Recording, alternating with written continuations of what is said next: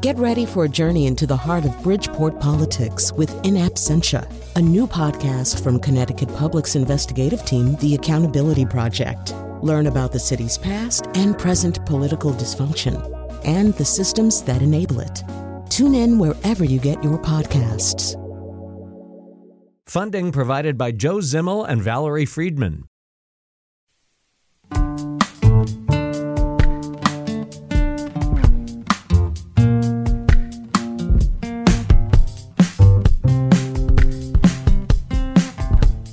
This is Where We Live on Connecticut Public Radio. I'm Lucy Nalpathanchel. At this moment in the pandemic, public health experts and local leaders have focused on the importance of getting a COVID vaccine booster. But there are still people who haven't gotten the first shot, including Hispanic residents. Connecticut officials say more than 6 out of 10 Hispanic residents have received at least one dose, compared to more than 7 out of 10 white residents. Today, Where We Live, we look at vaccine hesitancy in the Hispanic community and find out how disinformation and misinformation contributes to this issue here and across the nation. Coming up, we hear from outreach workers at different nonprofits in our state who are in local neighborhoods, educating residents about the vaccine and sometimes helping them get shots in the arm. First, joining us now on Zoom is Nora Benavides, Senior Counsel and Director of Digital Justice and Civil Rights at Free Press. Nora, welcome to our show. Hi, Lucy. Thank you so much for having me. Nora, there have been numerous reports on Hispanics and media consumption in recent months, and they found that Hispanics are more susceptible to misinformation because of the time spent online and also the sites where they're getting news and information. So tell us about this issue across the country. Well, thank you so much for having me. And it's one that's a really difficult conversation to have because, we don't have a full grasp over how every community is unique. And we know that communities are not a monolith. And certainly the Latino and Spanish-speaking communities that we've been working with and trying to understand are very different all over the country. But there are some themes that have bubbled up over the last few years. And part of what we have seen is, one, the way that Latinos and Spanish-speaking communities are going to different social media platforms to consume information through group chats on WhatsApp. The way that there is a lack of local news in Spanish that is really driving Spanish-speaking communities, for example, to more junk content. And I think what that means is, they're vulnerable in very unique ways.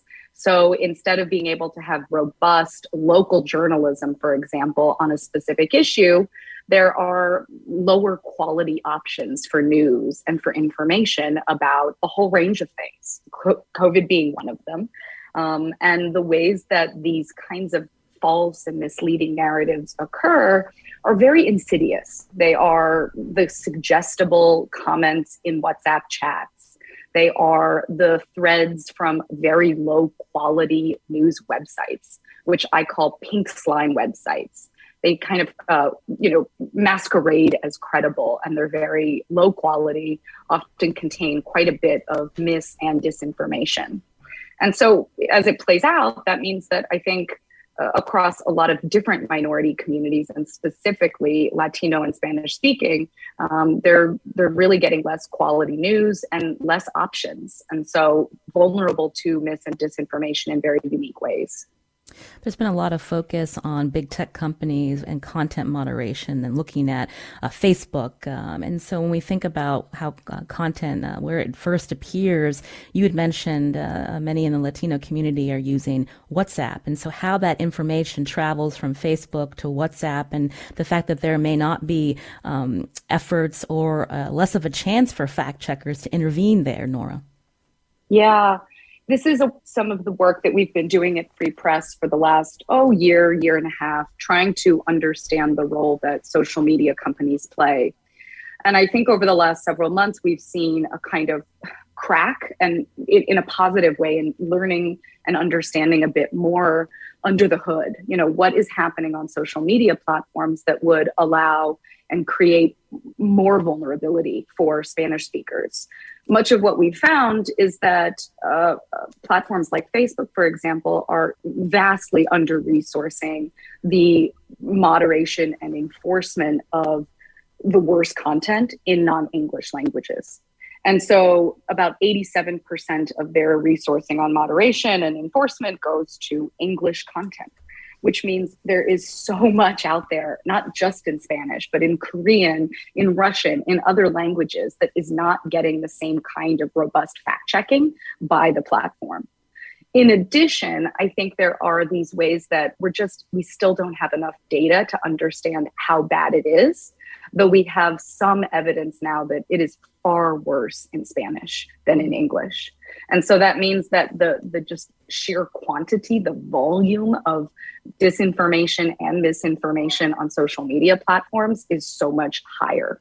Not to mention, what we've also seen in regard to COVID is really interesting data that Hispanics are also receiving less credible information about things pushed from the World Health Organization than their white counterparts, which means that minority communities, Black, Latino, Native Americans, for example, are not given by Facebook as much credible content that is supposed to help inoculate people or debunk and help walk back vaccine hesitancy and other concerns about COVID. That statistic you shared is really troubling. 87% of moderation resourcing for English content only, Nora. So thinking about how Facebook, just isn't spending the money or effort to make this platform safe in so many parts of the world. I couldn't agree more. And I think it's a good moment for us to also step back and think of this as a global problem, because it really is. And there's a kind of US-centric way of conceiving of this, but it really is global. And as I sit with it over these past few months, once that statistic came out, I can't help but think that it feels like a really kind of racist undertone to the moderation and the role that social media platforms play in our information consumption. We're doing this interview in English, of course, but for the hundreds of thousands of people across the world that speak other languages, the millions across the world, and then people here in the United States, they're just really left, I think, with less options for the way they consume information, how they can turn to things, and then the credible information that they have that would otherwise help bolster their trust. We've used the term disinformation, also misinformation. And can we talk more about those distinctions, Nora? I'm looking at a quote from Shorenstein Center Research Director Joan Donovan, who said, Spanish language disinformation happens because these voters will make a difference in election outcomes. So thinking about the intent here. Well, at the risk of sounding like I'm giving a teaching lesson, I will not. But disinformation is really information that has either been created or spread, or both, with the intent to deceive, to manipulate. And misinformation is just false information. So that could frankly be an error in a news outlet's reporting. And the way that news outlets issue retractions is just a great example of misinformation. It's false, it's wrong. News outlets can correct that, and they should. But disinformation is really the kind of insidious, manipulated tactic where there is very much a maligned intent behind it. And what's interesting is that there could be disinformation created and spread online that we may engage with. But what is so interesting is that, as an example, Lucy, you could maybe see that piece of disinformation about COVID, for example, and in not knowing and not fact checking it, you may share it thinking you're really engaging in your civic duty. You're sharing with your friends and your family on social media. You're perhaps thinking to yourself, everyone needs to know this. And so you share it, and it really does then become misinformation. And so there's this really interesting and critical role that each of us can play in stemming the spread. When we think about the timing, also, we're talking about COVID-19 for this show and vaccine uptake, but with the midterm elections coming up, Nora, again, how this can really be a problem, right? When we see this kind of information being circulated and not fact-checked, and how that will have an outcome at the polls. Absolutely. And we know it will because it has before. There's really been a kind of change in how much we know about the problem and its relationship to voters and to the way voters distrust our electoral process, and specifically how Latinos and immigrant communities really do have a kind of existing distrust of public institutions, and disinformation can play on those existing feelings and the sentiment of distrust.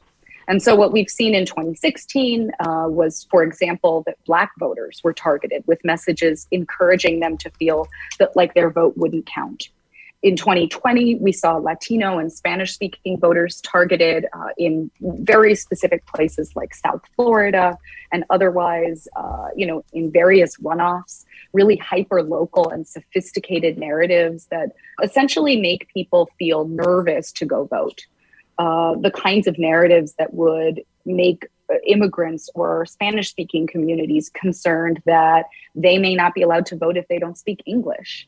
The kinds of things that really do affect our electoral outcomes. And so in 2022, I anticipate this will be very much the case. And I even speculate that what we'll see is even more kind of playing up of the big lie and the sentiment that the election in 2020 was stolen and that we must continue to guard against elections being stolen. So I think it's just going to be something that we see more and more of that plays on people's distrust of our institutions and our election officials. So we've talked about the links about how this is played out in political content, but I'm wondering if we can circle back now to when we think about COVID-19 and where we are in the pandemic and how this has played out in communities where this disinformation in Spanish has been allowed to linger. Well, this is when it gets really hard. And I don't shy away from talking about how hard and difficult the conversation is, because not every piece of individual content is 100% lie. So much of disinformation has a kind of kernel of truth, something that feels maybe credible, or it even builds on a tiny, tiny example of something that's real. But we've seen efforts to pick and choose data about the COVID vaccine. And this is a great example because there are instances where very trusted people in communities are promoting these lies, saying that COVID vaccines are leading to deaths, that vaccines are not only leading to, but then causing deaths, and playing on existing fears in communities about whether they can or cannot trust public health officials. And so these types of lies they're not outright lies. They are really kind of like mostly lie, and then this enough of something that feels credible that a community will feel like it's evocative, and it really does play on something that they already feel. Coming up, we're going to be hearing about local efforts in Connecticut to help dispel these misconceptions in Hispanic and Latino communities, Nora. But I just wanted to ask you, when we think about how these conspiracies continue to be repeated, the role that media can play in the time that we're in right now. This is one of, I think, the most important solution areas. And I do believe we need comprehensive solutions. We need to think about the role individual social media users play and how we each can be more empowered. We need policies that would kind of take on and think about careful regulation of platforms. But we also need the media to play a role in this. And there were some very meaningful examples in the 2020 election and throughout COVID that I think have shown how engagement journalism, the effort to reach out to communities and meet them where they are, to answer questions that they have and to mine those questions is so, so incredibly important. As is, and I don't want to seem reductive, but I think the power of headlines is one that's a really important issue. And I will be honest, I think many people, including myself, do not read articles all the way through often. And so what people will do is we get snippets of information from headlines or from the lead, the intro of a news article. And I think it's really incumbent on editors to also think carefully about what's just a lower attention. There's so much volume now that we're all taking in, and the media and editors in particular, I think, have a really powerful role to play in helping to make sure that a headline, for example, doesn't simply repeat a lie. We know that psychology has often shown us that the more a lie is repeated, the more we believe it. And so there has to be very careful contextual framing for the way that readers then can consume information. You're hearing Nora Benavides here on Where We Live, Senior Counsel and Director of Digital Justice and Civil Rights at Free Press. She's going to stay with us as we hear again from local healthcare providers and nonprofits about some of the myths they're encountering in communities, many of which originate online, and how they're working to dispel them. You can join us too. Find us on Facebook and Twitter at Where We Live.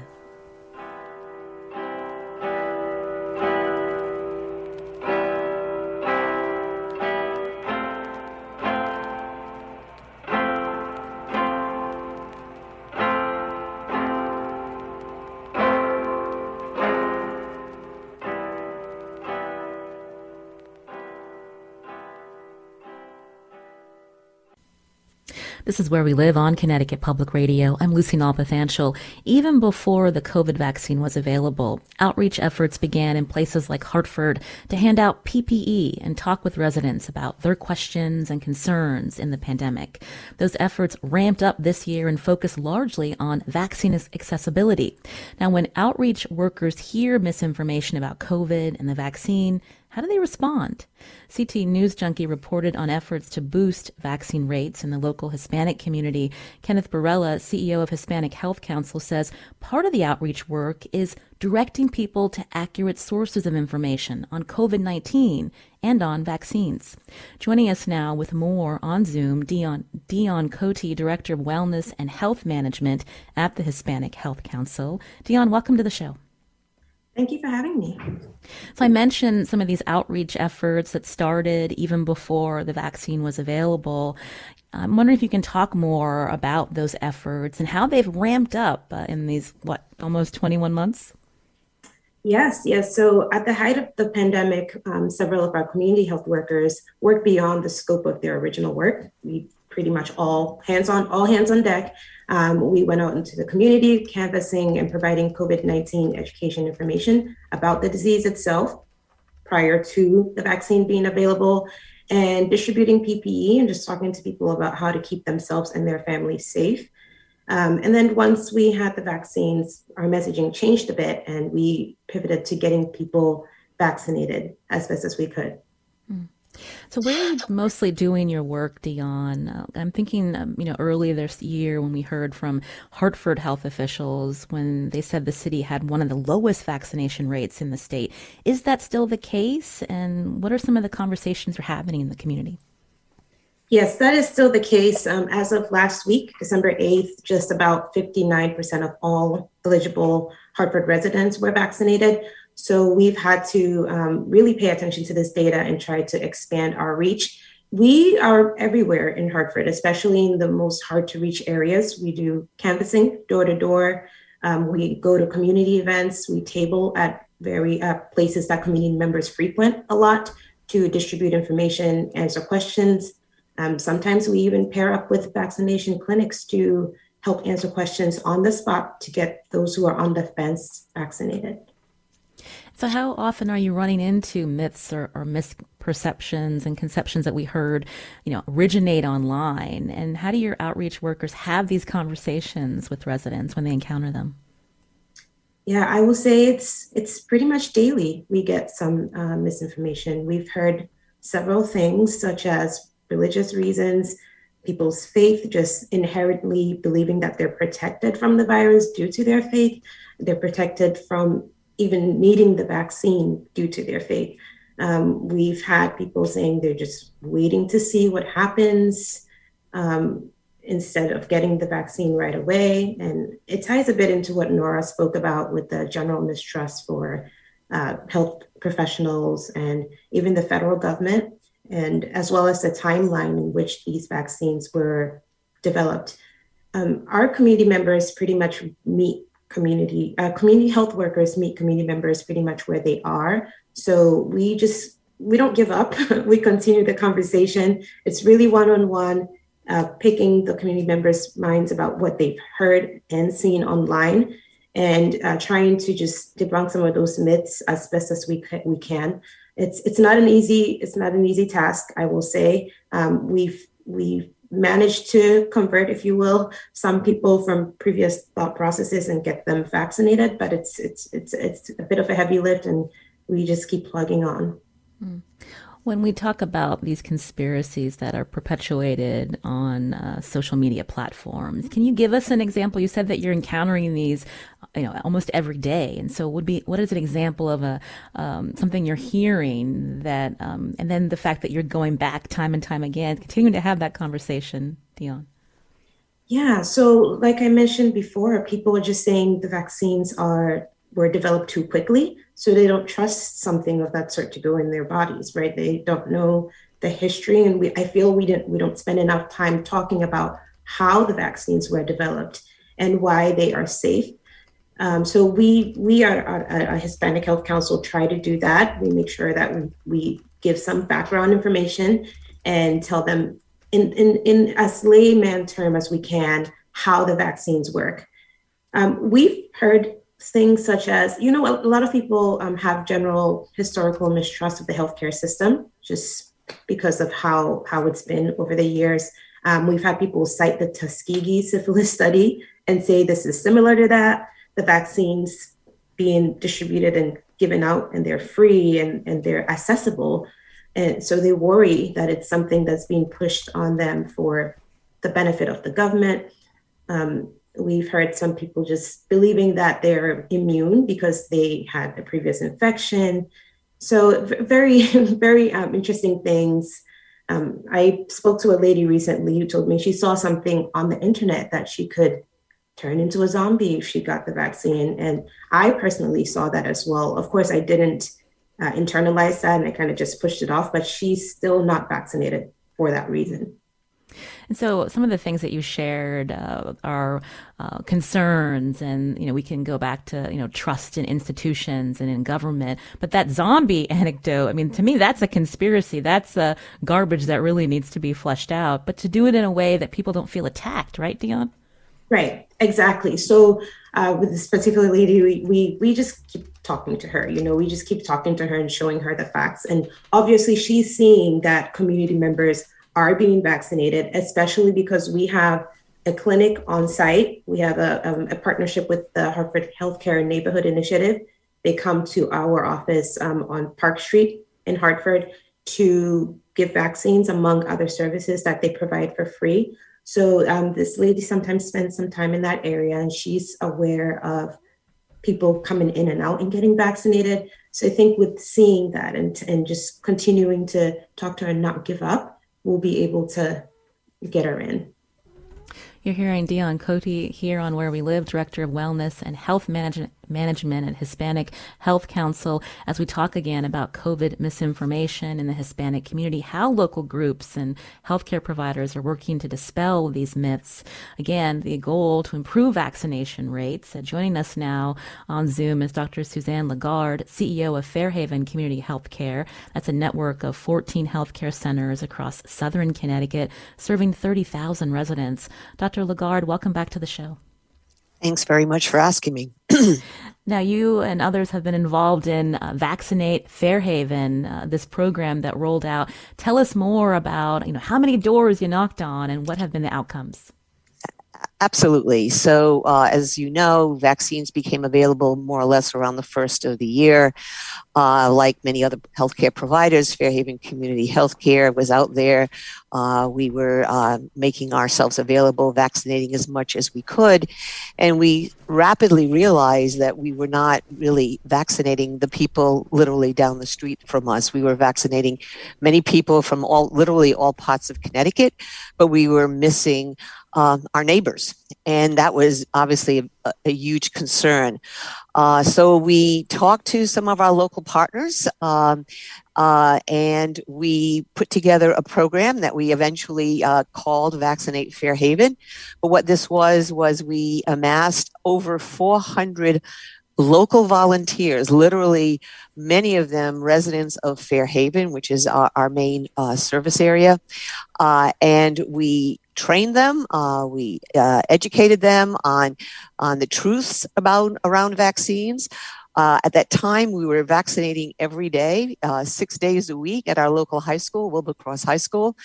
And in mid-March, we launched Vaccinate Fairhaven, where we literally knocked on every door in Fairhaven. That's 5,642 doors. It obviously took us around 6 weeks to knock on every door, but we did it through this program of literally neighbor going to neighbor. We trained the neighbors.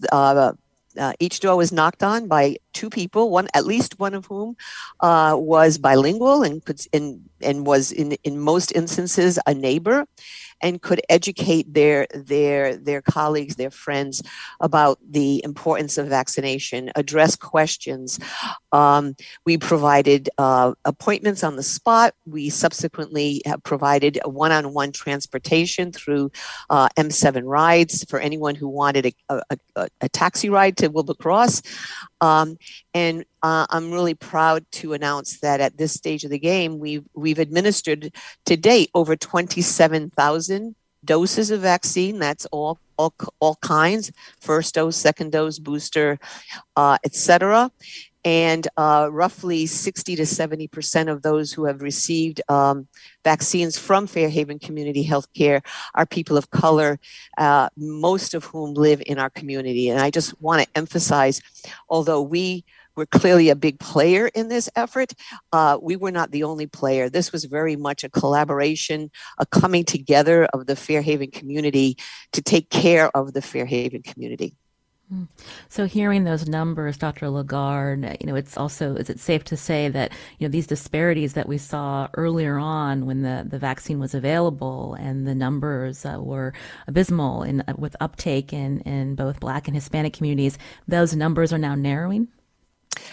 Oh, absolutely, certainly in our experience, and I think there are many reasons for that. So early on, you'll all remember, right? Demand far outpaced supply, so there was this frantic demand to get vaccinated, and the mechanisms in place, perhaps unintentionally, clearly disenfranchised people of color, in our instance, a largely Hispanic community. So the system that was offered through the CDC for getting an appointment for a vaccine is something called VAMS, Vaccine Administration Management System. And it was a system that was online. You needed to have access to a computer. You needed to have broadband. You needed to have an email. And initially, you needed to speak English because it was only available in English. Clearly, that disenfranchised the population that we needed to serve. So when we recognized that, we disengaged ourselves from that process and utilized, more word of mouth, reaching out to our community as mechanisms for getting people in the door. Like you've heard from our other guests this morning, that's changed. We now have an ample supply of vaccine, and now we're really in the game, if you will, of one-on-one is really what works the best. So I'll give you for instance, currently we are testing every day, Monday through Friday. And with the recent upsurge in both Delta and now Omicron, we're definitely seeing an increased demand in our community. We have a walk-up facility because we know that many of our neighbors don't have access to cars to go to other locations that are primarily drive-through. And we're using that testing opportunity to educate at the same time on the assumption that some people who are coming, they're coming because they're concerned, right? They've been exposed. Maybe they have a minor symptom. And we, while we certainly test them, because that's what they're there for, we also take the opportunity to ask if they've been fully vaccinated. And if not, try to provide them with answers to their questions and their concerns and accurate information. Well, it's good to hear about these efforts. Dr. Suzanne Lagarde, again, she is with our CEO of Fairhaven Community Healthcare, this network of 14 healthcare centers across southern Connecticut. Thanks for your time today. We appreciate it. Thank you. Also with us on Zoom, Dion Cote, Director of Wellness and Health Management at Hispanic Health Council. Dion, thank you. Thank you. You've been listening to Where We Live on Connecticut Public Radio. We're going to continue talking about this conversation after the break when we hear from another community group creating online content to help dispel myths around COVID-19 and vaccinations. Before we get to that, Connecticut Public is holding a short one-week pledge drive to remind you listener support keeps the programs that you hear on the air. Here are two of my colleagues to tell you more.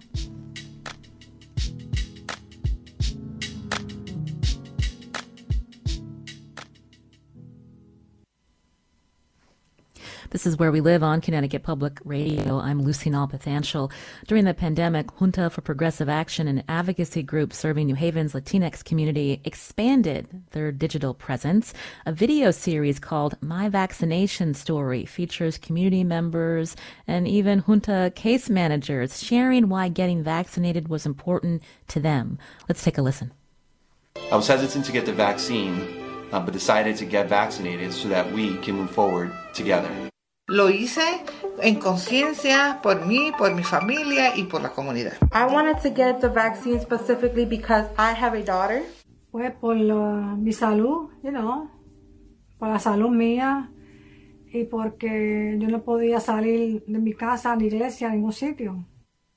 Those were some of the testimonials in English and Spanish. The last speaker was Maria, who said she got vaccinated because she wanted to go to church and really just to be able to leave her house. Joining us now on Zoom to tell us more is Bruni Pizarro, Executive Director at Junta for Progressive Action. Bruni, welcome. Thank you so much for having me. So that series really spotlighting local vaccination stories. When did this start and what was the reaction from the community? So Junta for Progressive Action is the oldest Latinx-led multi-service agency in the greater New Haven area.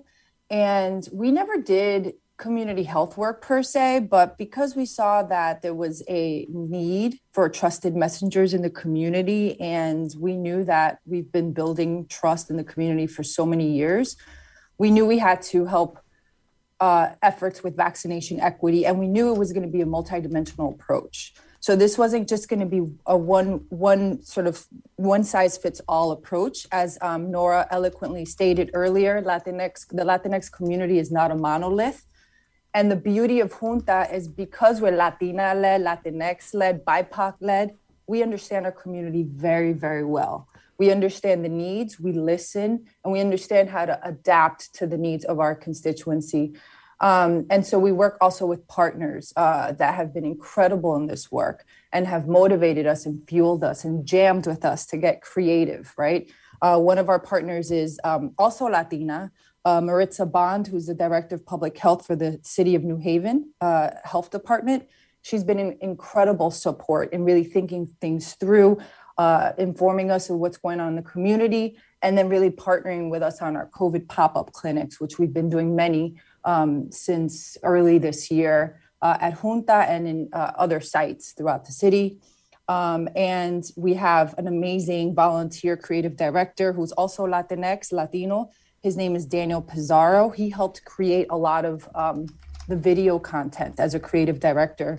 And his just in case, shameless plug here, but his email is Daniel-Pizarro, Pizarro.com.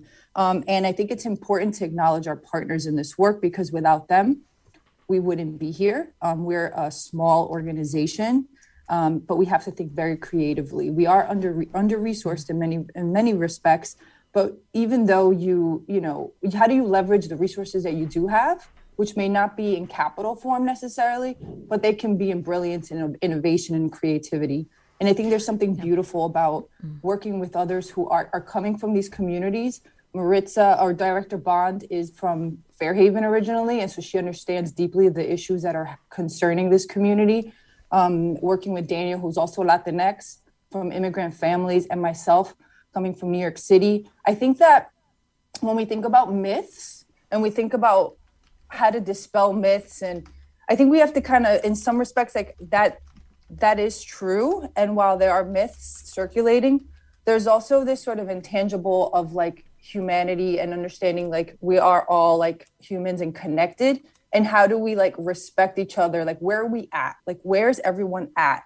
And so I think that's part of like where this video series came from and this film series came from, is like understanding each unique particularity, and like someone can relate to that story on a micro, on a macro level. You don't even have to be Latinx to say, hey, you know what? I want to go to church too. I happen to be African-American or Caucasian or Indigenous or Asian. And I can relate to Maria's story or Rosaida's story for, you know, keeping her family safe. I think that these are sort of not exclusive to the Latinx community, but also invisible to the world, right? Because this happens. These simple things that people take for granted are huge, and they build up, and they can lead to mental health outcomes if you know, limitations in quality of life. And so we want to, in some respects, to celebrate these perspectives. And that's where this sort of like creative, multidimensional approach came from. I liked how you talked about this is about humanity, and thinking about how when you hear these stories, especially in this video series, how people can relate to that, right? And I wanted to get Nora Benavidez's reaction to this outreach work being done by Junta. Nora, you're still with us from Digital Justice, as Director of Digital Justice and Civil Rights at Free Press. Tell us your thoughts. You know, it's so interesting. I love that, Bruni, you talk about the micro and the macro, because that's really when I work on and think about the problems of disinformation. I think that its intent is to divide us. And stories, however corny or trite it sounds, stories that elevate our connectivity and humanity are really the only path forward. Having trusted messengers, as you said, to convey some of this. I think most of the individual stories I know about and the way we've seen attitudinal changes really come from individual one-on-one work where someone is moved by a story from someone they know and they trust and they turn to. And that's the hardest like nut to crack, because it is so difficult to scale that, but it's really important. And it just sounds like fantastic work in the community and really for the community.